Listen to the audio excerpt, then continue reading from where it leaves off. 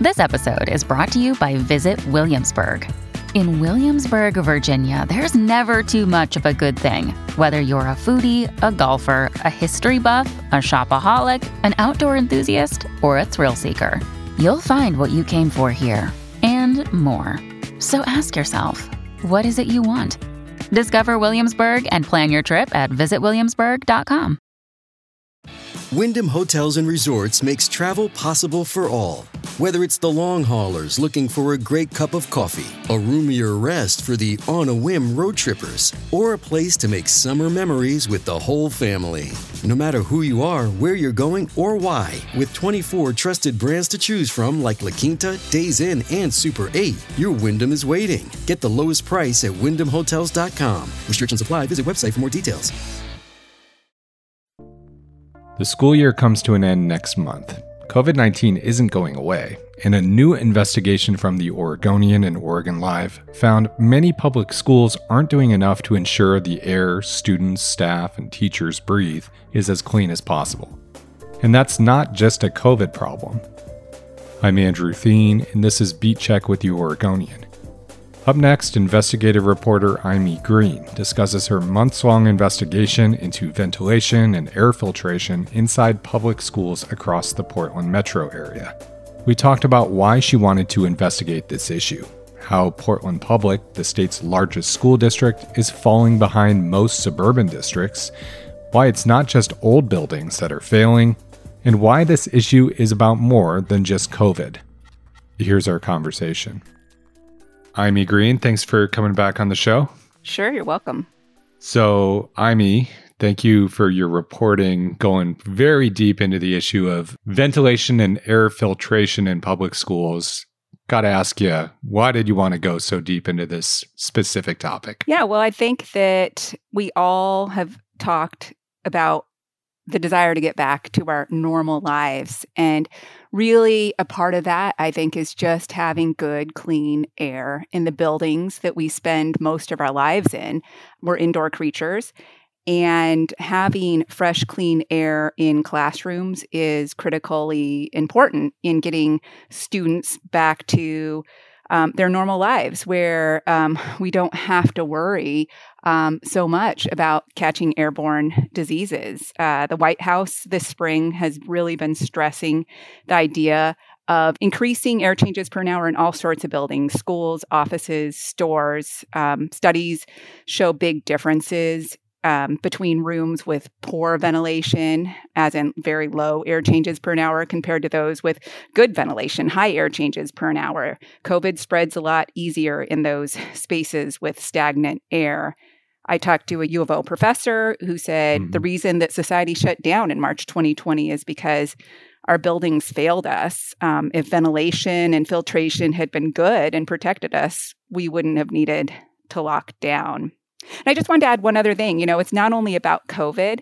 I think it's about preparing for the next pandemic, whenever that might be. We don't want to go through this again, where we just have 2 years plus of ups and downs and agony. You know, whatever that virus may be, we could be better prepared for it. But there's also plenty that good, clean air in classrooms can do now.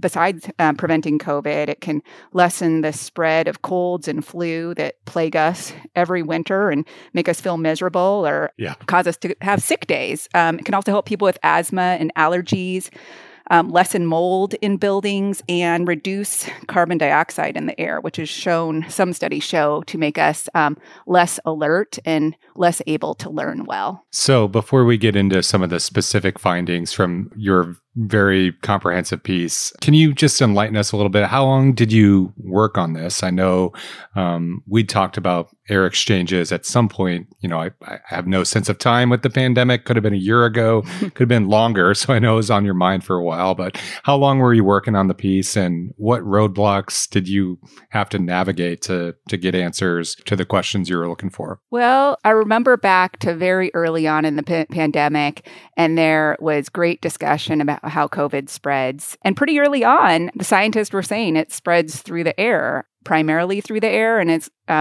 time passed, they came to say it's almost entirely spread through the air, which made me wonder, how is the air in the buildings that we go into when we go grocery shopping or to school or to work? But there's very little information on that. However, about a year ago in spring 2021, Portland Public Schools began testing the air in its classrooms.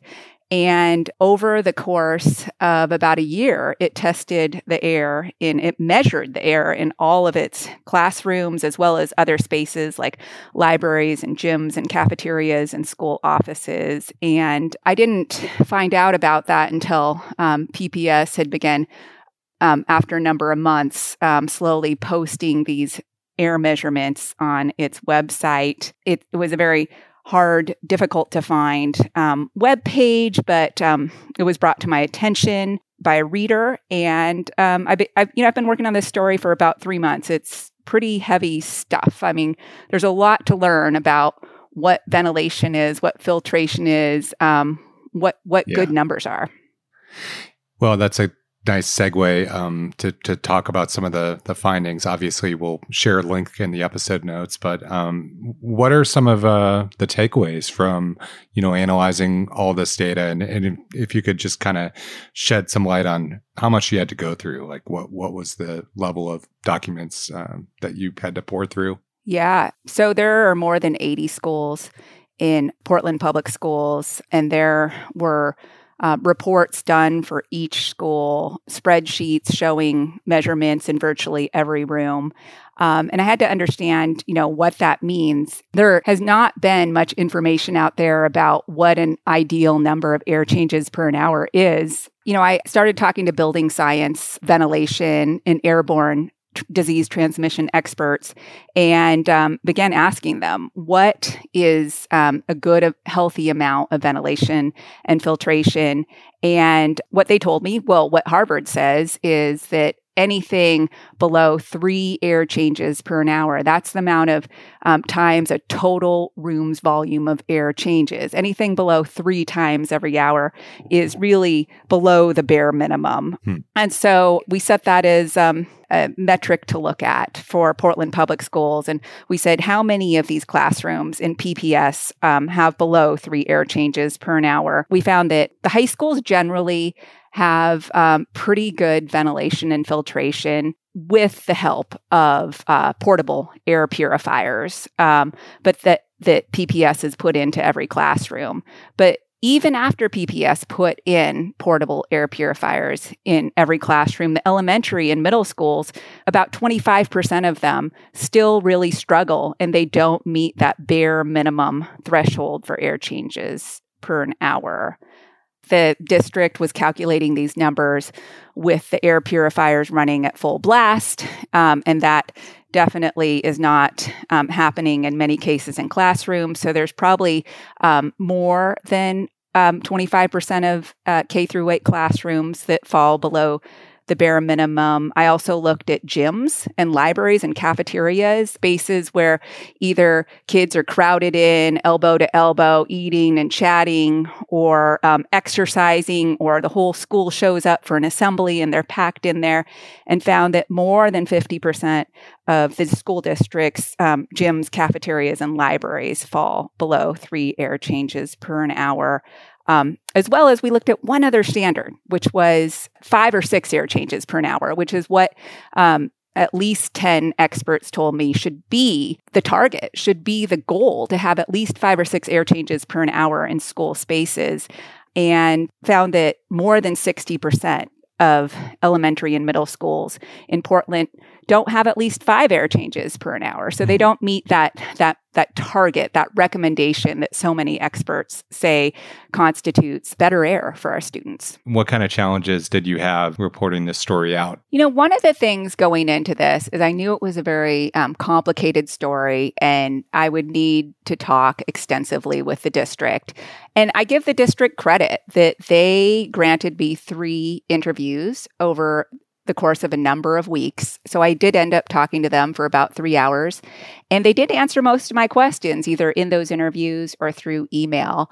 But there were questions that remained unanswered. One of the questions was, how many air changes per an hour are in Superintendent Guadalupe Guerrero's office? I wanted to use that as a point of comparison to those classrooms that struggle with 1 or 2 or 3 air changes per an hour. I wanted to show the range. I mean, there's rooms in the district with 15 air changes per an hour. So I wanted to know where the superintendent's office fell in that, in that range, or what the air changes were. And the district wouldn't tell me. There was one other thing that the district denied me, which was access to the schools. I had asked for permission to send a photographer into the schools, an Oregonian photographer, to take pictures of the ventilation systems and the portable air purifiers. If they were concerned about students being in the pictures, we offered to come outside school hours. And I asked and asked over the course of weeks, and the district ultimately said no. And when I asked why, it was difficult to get an answer out of them. But what became clear to me in talking to them is that they weren't happy with the focus of the story. They think that their air changes, their ventilation is good. The superintendent said that they're providing optimal air quality in their classrooms. And I think that they were unhappy with a story that was pointing to many experts that disagree with that. And so they denied the Oregonian access to take pictures in schools based on the content of our reporting, the content of our journalism. And I don't think that's the role of public agencies. So that's a lot to digest there. But I mean, when you talk about a total air exchange of 5 or 6 times in an hour, is that achievable with a substandard HVAC system? Can you do that, or do you really need to have a good ventilation system in your school building on top of having these portable air filtration devices that a lot of us probably snagged after the wildfires in 2020 in particular? Yeah, it's a good question. There are some classrooms in Portland Public Schools that have no ventilation. They have no airflow. The air is completely stagnant. And the district puts in one of these portable air purifiers. It might boost that airflow up to, maybe 2 air changes per an hour. It is possible to keep going. Just add more portable air purifiers to the classrooms. And if you get enough in that space, you'll be able to filter the air to reach that level of 5 or 6 air changes per an hour. When you talk to educators, teachers, what did they have to say about either the standards or, the air purifiers in general? How do they do their job given, all of this, all while, trying to teach during a pandemic? There's definitely concern among the teachers. I mean, they're concerned for their students. They don't want them to get sick, but also, frankly, adults are more likely to have problems with COVID. And so the teachers are saying, they're relying on these air purifiers to provide better air. The teachers I did talk to told me that they got no instruction about how to run their air purifiers. Do they need to run them full blast, which turns out to be rather noisy? Mm-hmm.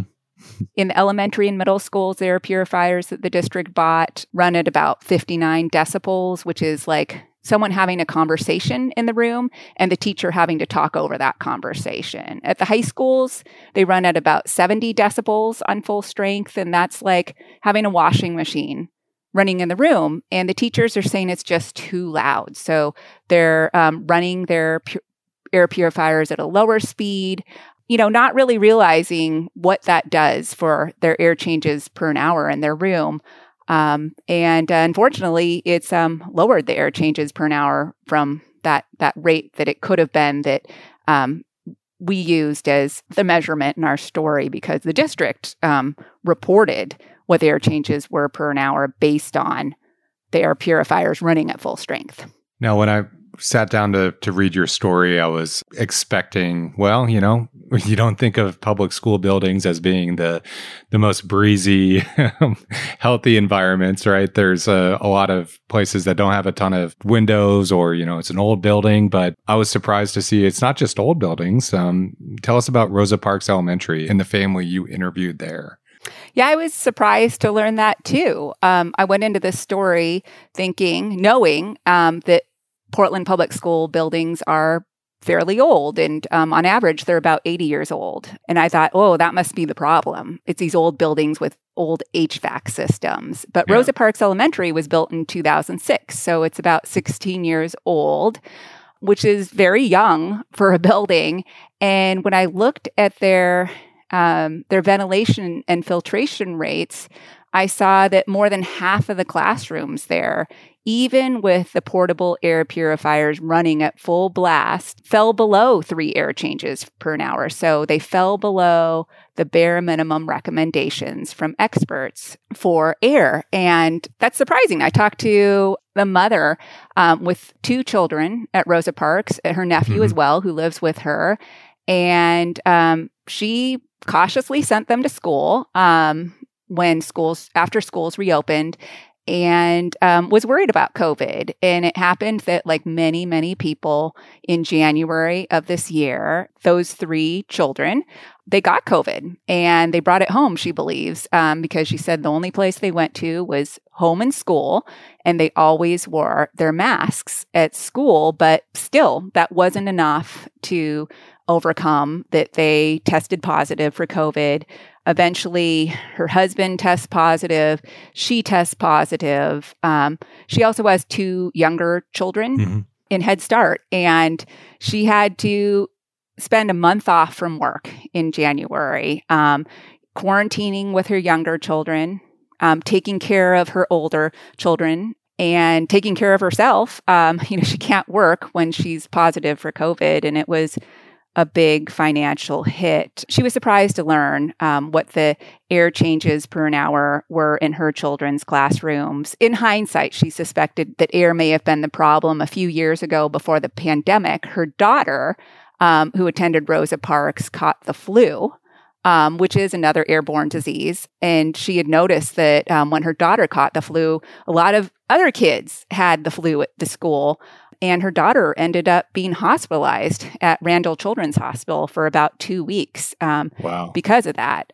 So that's just another reminder to her how important good air is in schools. That's scary, and such an interesting story, both for the present experience from that family and also, as you mentioned, the flu piece. It seems like we've kind of recalculated how we think about indoor air because of the pandemic. And like I mentioned earlier, the wildfires from 2020, I had no clue what a MERV filter was before that, really terrible summer. Now it's like, I know what I should be looking for, and I have opinions on it. Yeah. Very important to have at least a MERV 13. I now understand the differences in the quantitative differences in MERV filters and the amount of dust and viruses and particles they can filter out of the air. But air purifiers and good filters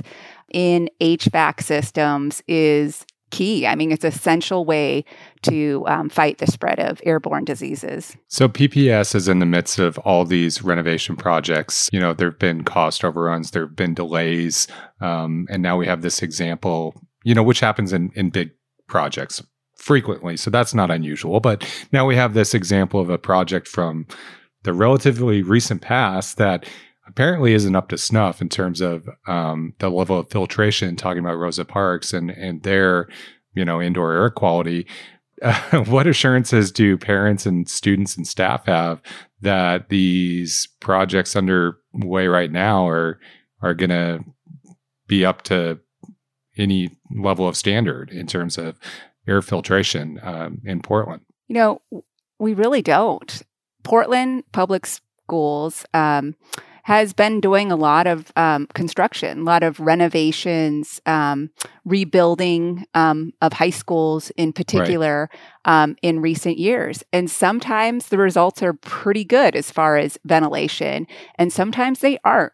Franklin and Grant high schools were heavily renovated, hundreds of millions of dollars worth in the last 5 years. And both of them, in looking at their ventilation numbers without portable air filters, so just the way the buildings were designed to function, their HVAC systems, it's pretty good. Pretty good numbers for both those high schools. But then we look at another high school that was just rebuilt, McDaniel High School, at a cost of more than $200 million, HVAC systems completely redone, and more than half the classrooms at McDaniel High School fall below 3 air changes per an hour, that bare minimum, the way the school was designed. No portable air filters in there, and they end up having subpar ventilation rates. And that's because I think that Portland Public Schools hasn't set a goal for air changes per an hour for construction. And, one could argue that this is a newer idea that's been brought on by the pandemic. It's really educated us about air, but more than 2 years into the pandemic, there's still no goal, and there's more buildings that PPS will be renovating and spending millions and millions of dollars on, with no goal, no standard for air changes per an hour. So I don't know how the ventilation in those schools is going to turn out. Well, let's take a quick break, and then we'll talk more with Amy Green, investigative reporter for the Oregonian and Oregon Live.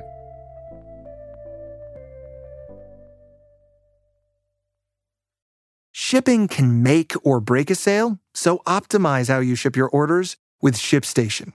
They make it easy to automate and manage orders no matter how big your business grows. And they might even be able to help reduce shipping and warehouse costs. So optimize and keep up your momentum for growth with ShipStation. Sign up for your free 60-day trial now at ShipStation.com and use the code POD. That's ShipStation.com with the code POD. So, I mean, we spent a lot of time talking about Portland Public. Obviously, it's the largest district in the state, but you went and looked at a lot of the large districts around the Portland area. How are the burbs doing in comparison to PPS? Yeah, I asked the 12 largest districts in the immediate Portland area. I asked them about their ventilation and filtration, asked them if they had set a goal for air changes per an hour, and I asked them if they had met this bare minimum for air changes per an hour. And the majority of them said they had set goals, and 8 out of 12 of the districts they said they've achieved that bare minimum of 3 air changes per an hour. And you will see that there are a few districts that, went beyond that. Beaverton says they've met 5 air changes per an hour. Hillsborough, 6. Oregon City, 6. The difference, though, is that they did not do what Portland did as far as measuring the air. They didn't go into every single classroom with instruments and measure the air changes per an hour in each classroom. And they'll argue, they'll say, but we did our calculations carefully. We based it off of our ventilation system's capacity to serve those classrooms, and we're confident that our classrooms are achieving those numbers. What cities or districts are doing this right, Amy? Yeah, I mean, there has been a lot of talk nationally in general about improving ventilation, but there have been few specifics. For example, the CDC hasn't talked specifically about air changes per an hour and a goal that districts should aspire to. So what I found when I looked around the country was it was awfully difficult to find districts that could specifically say, hey, we set a goal and we reached it, and this is our number, and we know that we have good air in our classrooms because of that. I did find some districts, though, who really listened to experts and really nailed things down and made sure that they were following the best advice out there. Washington, D.C. was one that stands out. It's about the same size as Portland, just a little bit larger. And they set a goal, and they've met that goal of at least 4 to 6 air changes per hour in every one of their classrooms. And they also did something, they put in real-time monitors in their classroom so they could make sure in a portion of their classrooms. In every school, there's 10 to 15 real-time air monitors that measure carbon dioxide and particulate matter, which are 2 other ways of making sure that there's good ventilation in a classroom. There's one other district I wanted to mention, Boston Public Schools. They measured air changes per hour in a small portion of their classrooms. But what they did is they placed these real-time monitors in every one of their classrooms. And anyone can go on to the web at any time and click on their kid's school and see what the carbon dioxide levels are in their kid's classroom. And measuring carbon dioxide is a really good way, another good way of knowing if you have good ventilation in a classroom. If the carbon dioxide level gets too high, then you know that you're going to have to do something like open up a window if your window does open and you have a window in the classroom. Exactly. Right. Or, turn up the HVAC system and flush out that carbon dioxide. Going back to DC briefly, you noted in your reporting that they spent $25 million on filtration devices and other mitigation efforts versus Portland Public spent, $5 million? Is that right? Yeah. As far as getting portable air filters in classrooms and other school spaces and upgrading those HVAC system filters in their buildings, Portland Public Schools spent a little over $5 million on that. And Washington, D.C. schools spent a total of about $24 million on upgrading their systems in, with their real-time monitors, upgrading HVAC systems, and getting portable air filters in classrooms. And they were able to do it for $24 million. So let's say a school is achieving this, 5 to 6 exchanges per hour. Does that reduce the necessity for kids or staff to wear masks because, the air is not stagnant? It means that the people in that room are less likely to catch an airborne disease. That the higher the air changes per hour, the less likely you are to get infected. But 5 to 6 is what experts say they think is a realistic goal. The higher, the better. I talked to one professor, Richard Corsi. He's the dean of engineering at the University of California, Davis, and he did an interesting calculation. He said, let's say you're in a room with 2 air changes per hour. Everybody's wearing masks. If everybody takes off their masks, you would need to increase the air changes per hour to 8 to get an equivalent amount of protection. And furthermore, if you were in that room with 2 air changes per hour and you were wearing a really good quality mask that fit your face well, like an N95, you would actually need to increase the air changes per hour to even higher. So, it's all a matter of, it's 6 isn't like a golden number that's going to make it safe, but it's going to make it better. And the higher you go, the better it's going to be as far as reducing your risk of catching an airborne disease. You kind of alluded to some of the ripple effects earlier, Amy, but what is really at stake here, I guess, when we're talking about this? Because it's not just COVID, right? It's like you mentioned, the family at Rosa Parks and the flu. There's so many other illnesses that we haven't really addressed previously before the pandemic. Maybe this is an opportunity more than anything else. Yeah, I really think it is. It's not just COVID. It's just making sure that we have healthy air in buildings. There's chemicals in buildings. There's dust. There is air pollution, as we learned from Harriet Tubman Middle School right next to I-5. Right. That's important to try to filter that out of the air. And you need special types of filters to filter vehicle exhaust pollution from the air. And, that's something that I think we need to look at other schools that are close to freeways as well. And just cognitively, I think, I talked to a professor who joked that it's not, the math lesson or the biology lesson that's making students fall asleep. It's the bad air. I mean, if you've ever been in like a hot, stuffy classroom and, it's not, just a classroom where the air really isn't flowing well and you aren't getting fresh air in there, you might start to doze off. It's not just that algebra is hard. It's the air is an issue as well. Yeah, algebra is hard enough. Like give them some fresh air, right? That's the argument. All right. Before I let you go, I mean, what, if anything, will or could change before the next school year begins this fall? I mean, we're talking in, mid to late May, and it's not that far away before they're back starting a new school year. Yeah. I mean, summer goes by fast. I would say that there needs to be more discussion about these portable air purifiers. There are some classrooms in the district that are doing just fine. They might have 6 air changes per hour. They might have 10 or 15. And do you really need a portable air purifier in those classrooms if you have other classrooms that are limping along at 2 or 3 air changes per hour? This would be a way that the district could at least discuss maybe moving around some portable air purifiers and putting them in the classrooms that really, really need them, so that they could be spaced out throughout the room, and the teachers wouldn't need to run them at full blast, so they wouldn't be as noisy.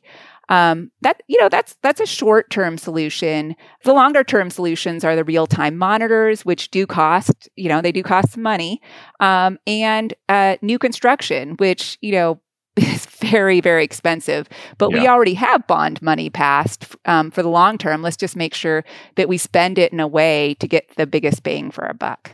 Well, it's a fascinating issue that I think a lot of people probably haven't given too much thought to before 2020. Thanks so much for all the work you did explaining it to us and going in depth and taking time to talk about it. Yeah, sure. Absolutely. Thanks for listening to Beat Check with the Oregonian. I shared a link to IME's investigation in the episode notes. If you like this show, give us a 5-star rating and review in Apple Podcasts. It really helps others find the show. And tell a friend. Help spread the word. The best way to support our journalism is through a subscription to Oregon Live. You can do that at OregonLive.com/pod support. Until next time.